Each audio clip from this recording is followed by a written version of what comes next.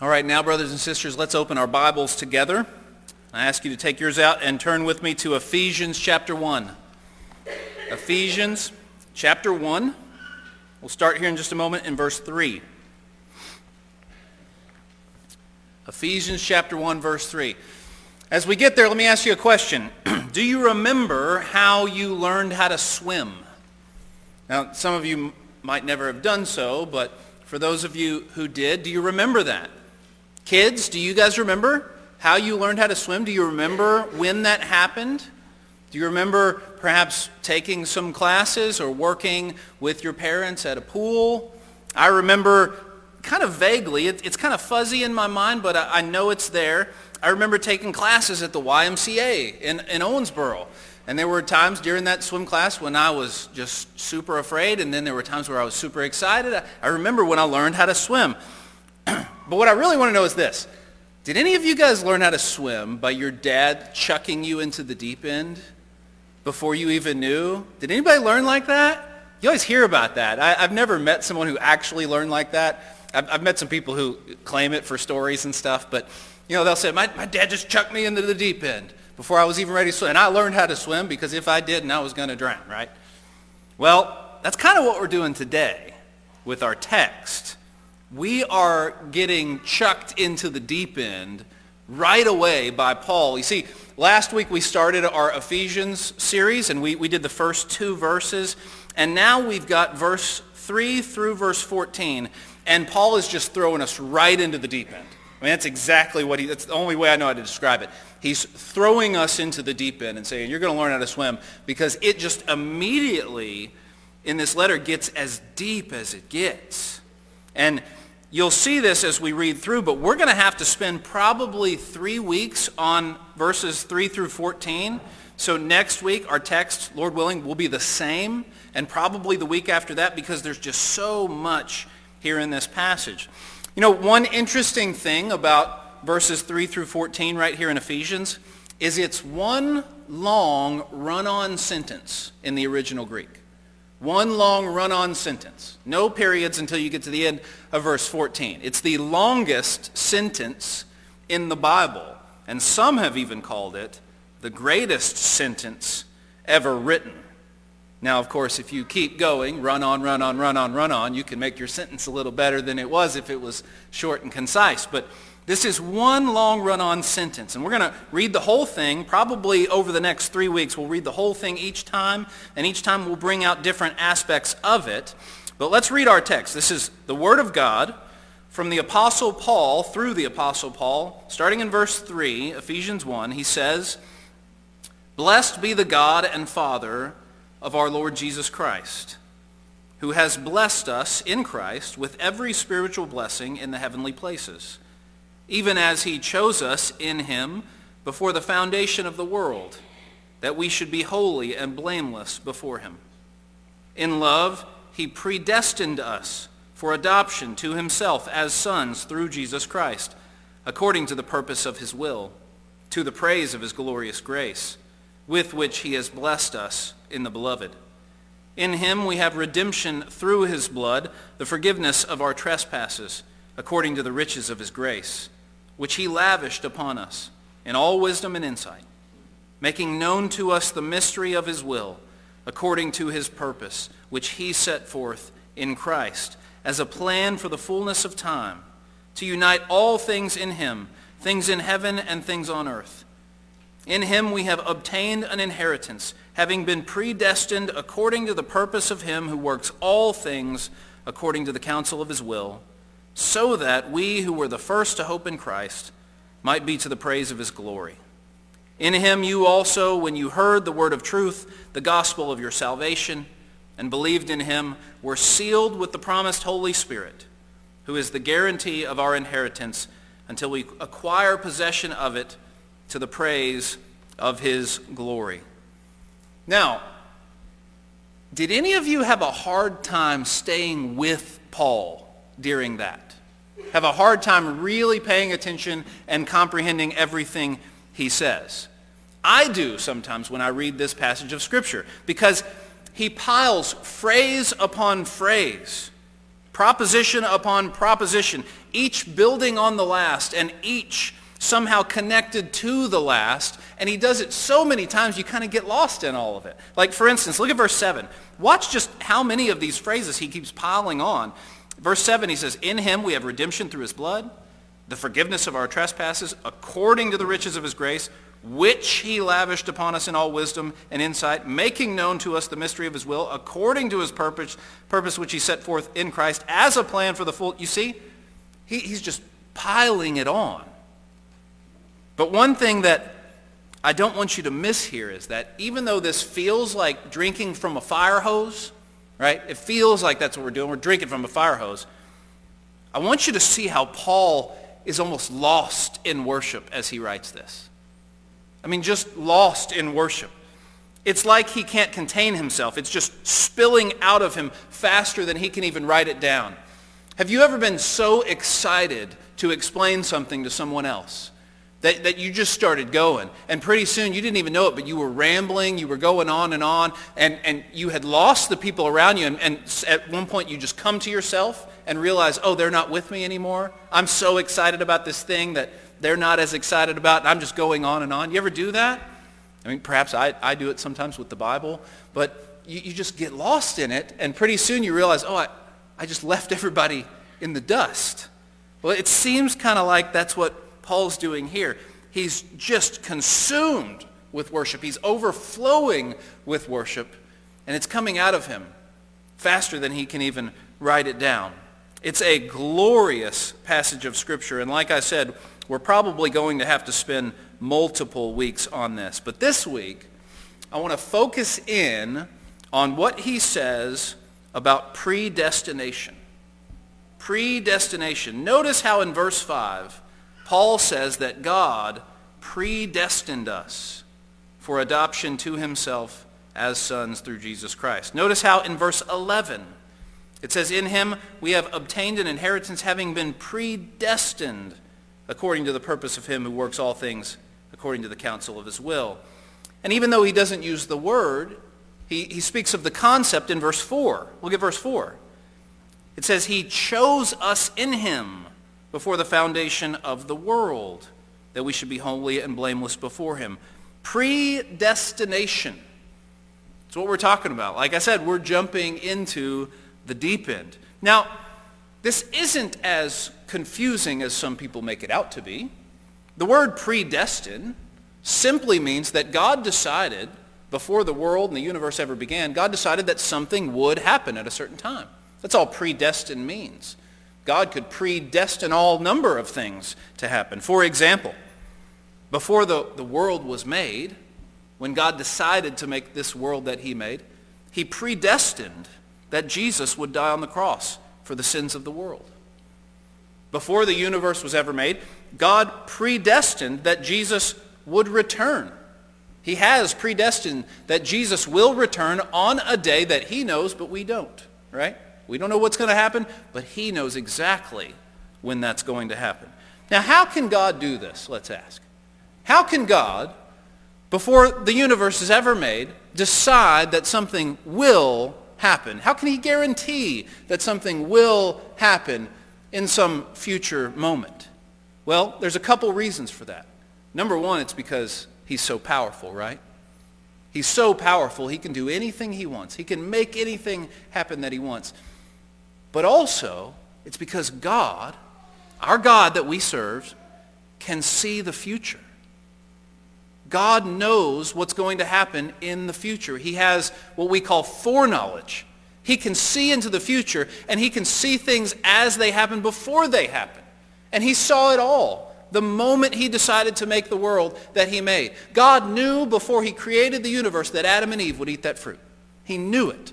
God knew before he created the universe that Columbia Christian Church would exist in the form that it exists right now. And he knew every single person that would be at this worship service. God knows what's going to happen later today.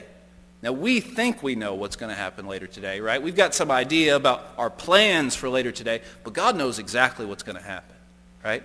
None of us can see the future. It'd be a neat superpower if we could, but none of us can see the future, but God can. And he can see the future perfectly. And so since God knows the future, and since God knows everything that's going to happen, and he's so powerful, he can predestine stuff to happen before the foundations of the world. Now, this doctrine of predestination is an often misunderstood doctrine because there are varying opinions or interpretations as to what it means. Some people believe that when it says God predestines us, some people believe this means that before the foundations of the world, God decided that some people would go to hell and some people would go to heaven. And he elected some people to be his chosen people, but others, he just didn't choose them. And it's not based on anything that they would do. It's just unconditional. You might have heard this spoken of sometimes as the doctrine of unconditional election. That before the foundation of the world, God just made an arbitrary choice. These people are going to heaven and these people are going to hell. And let's hope you're in that first group, because if you're not, there's nothing you can do about it. Now, I want you to know that I have friends who believe this.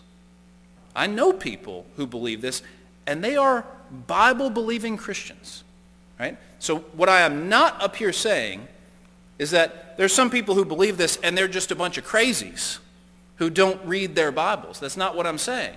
We've got a different interpretation of the Bible. Okay, I would encourage you to look at the evidence in the text and decide for yourself. But I will tell you what I think God's word is teaching on this today. But like the Bereans in Acts chapter 17, do not just take a preacher's word for it. Go to the text yourself. Go to the Bible yourself and decide for yourself what the Bible says and what it means. Interpret for yourself, even as you use your brothers and sisters in Christ around you to help you interpret the Bible. But I submit to you today that what we just talked about, God deciding unconditionally who would be going to heaven and who would be going to hell before the foundations of the world, I submit to you that's not what the text says. Look at verse 4. Verse 4 does say he chose us in him before the foundation of the world, but to what end? What did he choose us before the foundation of the world for? Or so that. Look at the that connector word in verse 4. It says, he chose us in him before the foundation of the world, that we should be holy and blameless before him. Holy and blameless before him. You know what that means?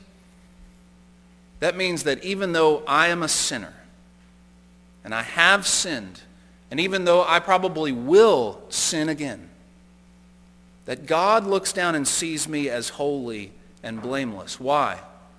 Because of the blood of Jesus Christ. Some of the most wonderful news in the whole world today is that you can be holy and blameless before God. And the way to do it is not trying super hard. The way to do it is not making sure you memorize every commandment in the Bible and doing them to a T. You won't last very long trying to do that. The way to be holy and blameless before God is to come to Jesus Christ and to have his blood cover over your sins. And God predestined before the foundation of the world that anyone who would do that, anyone who would come to Jesus in faith and become a Christian, would be seen in God's eyes as holy and blameless because the blood of Jesus covers them. Look at what it says in verse 5. In verse 5, it does not say he predestined us to believe. It does not say he predestined us to have faith in Christ. What does it say? He predestined us for adoption to himself as sons through Jesus Christ according to the purpose of his will. Adoption. Right? We know adoption, right?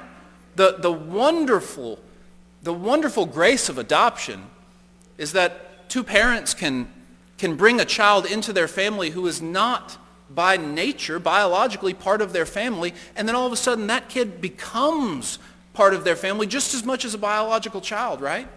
It's a wonderful grace and it's a wonderful ministry. It's a wonderful way to act out the gospel in this world when you can adopt someone into your family.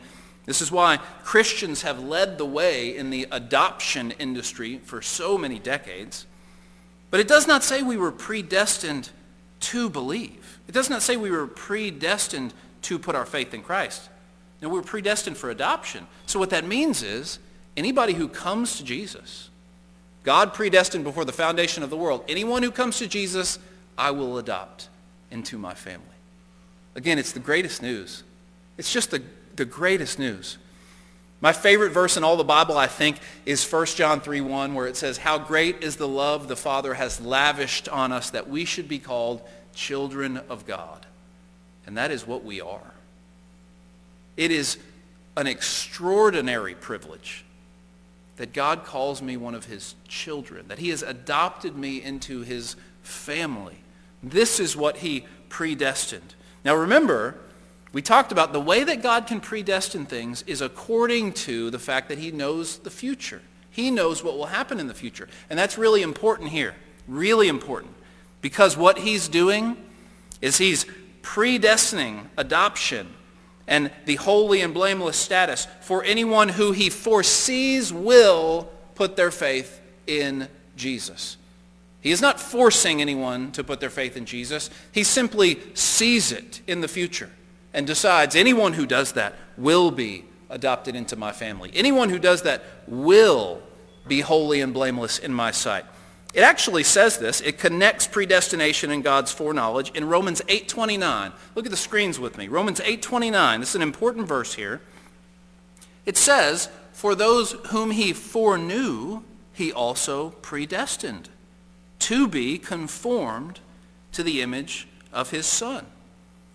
God foreknew those that he predestined. He foreknows whoever will put their faith in Jesus. God sees everything happen. He sees everything play out the second he decides to make the world he makes. And so he sees everybody who will make a decision to come to Jesus Christ. Everyone who will come to Jesus in faith. And foreknowing who those are, he predestines that they will be conformed to the image of his Son, that they will be adopted into his family, that they will be looked upon as holy and blameless.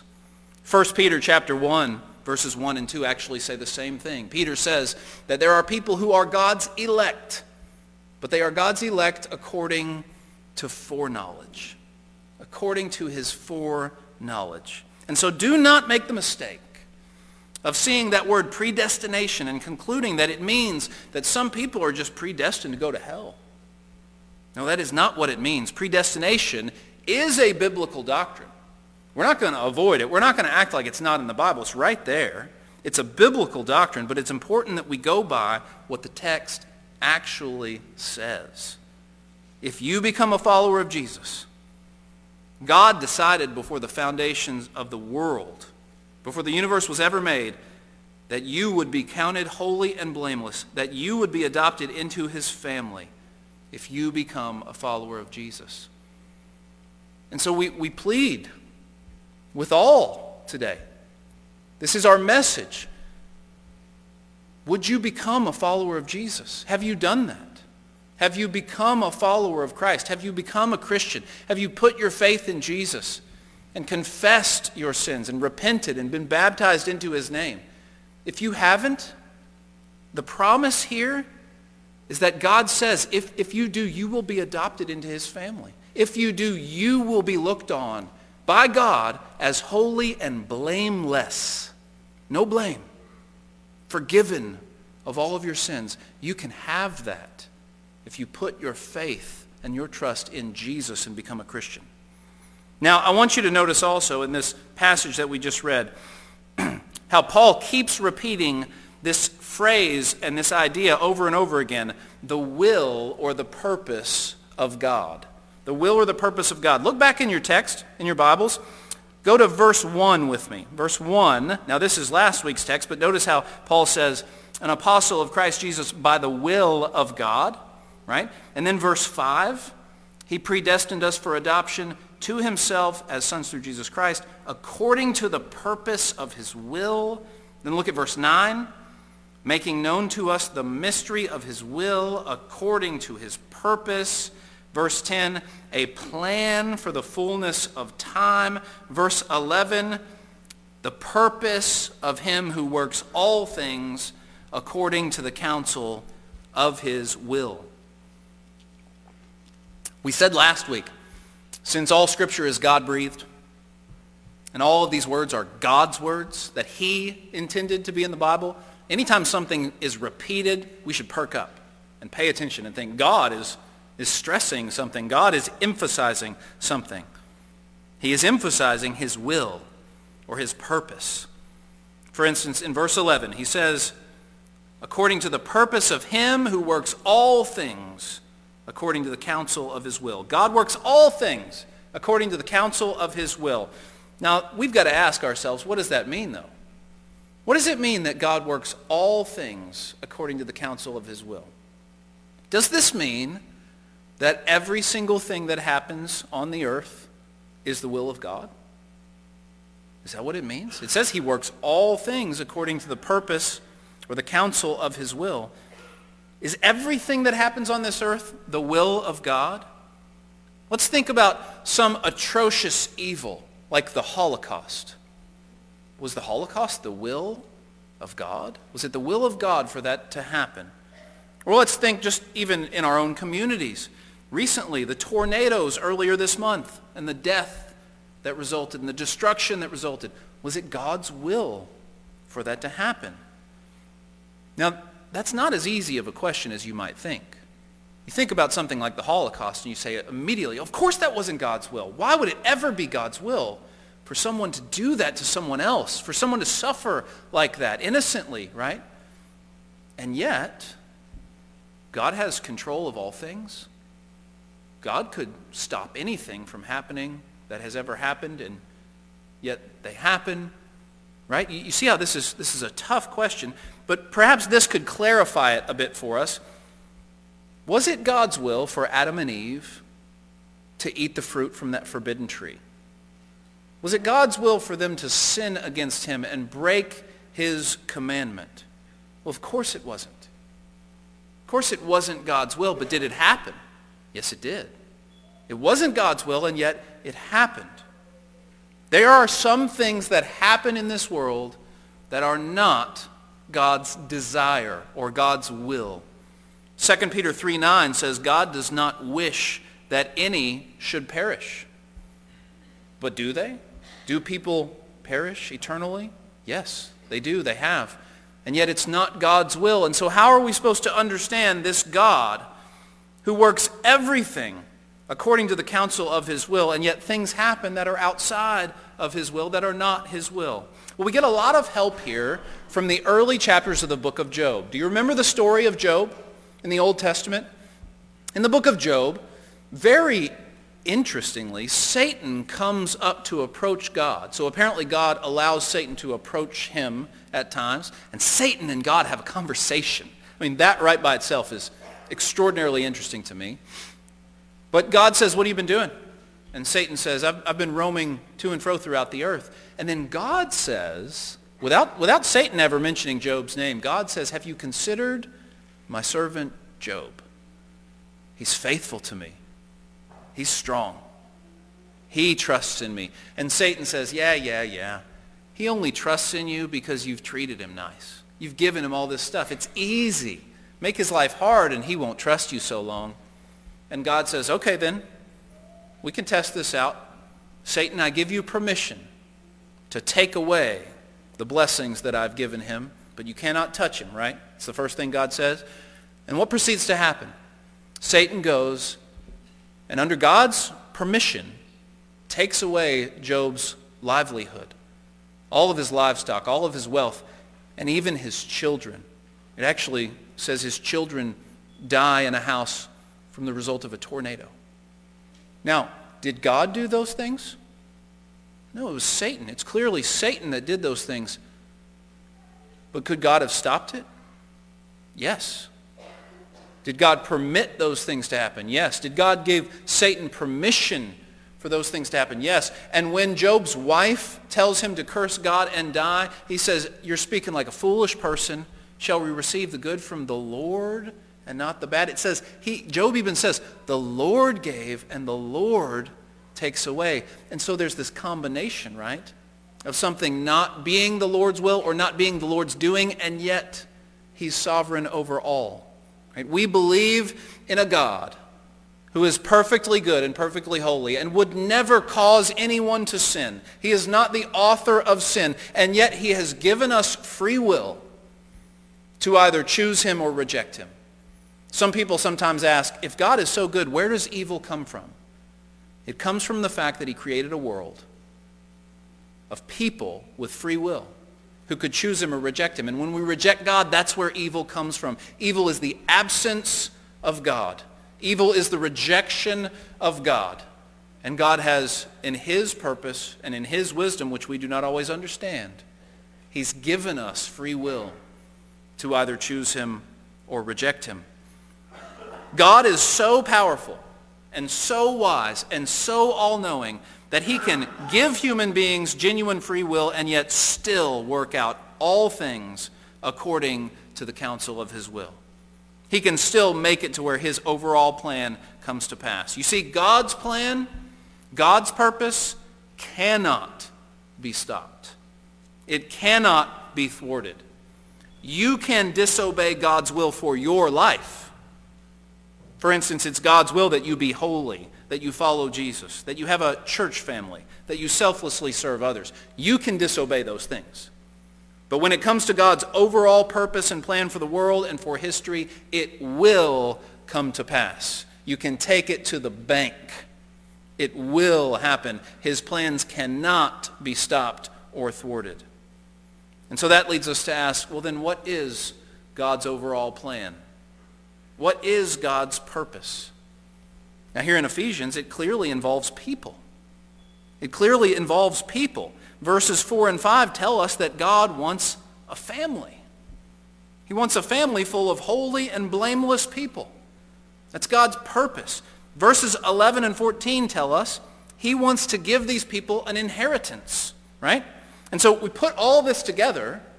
You could say that God's plan is to create people to be in his holy family and to give those people fellowship with himself and blessing and love for all eternity. God's plan is to create people to be in his holy family and to give those people fellowship with himself and blessing and love for all eternity.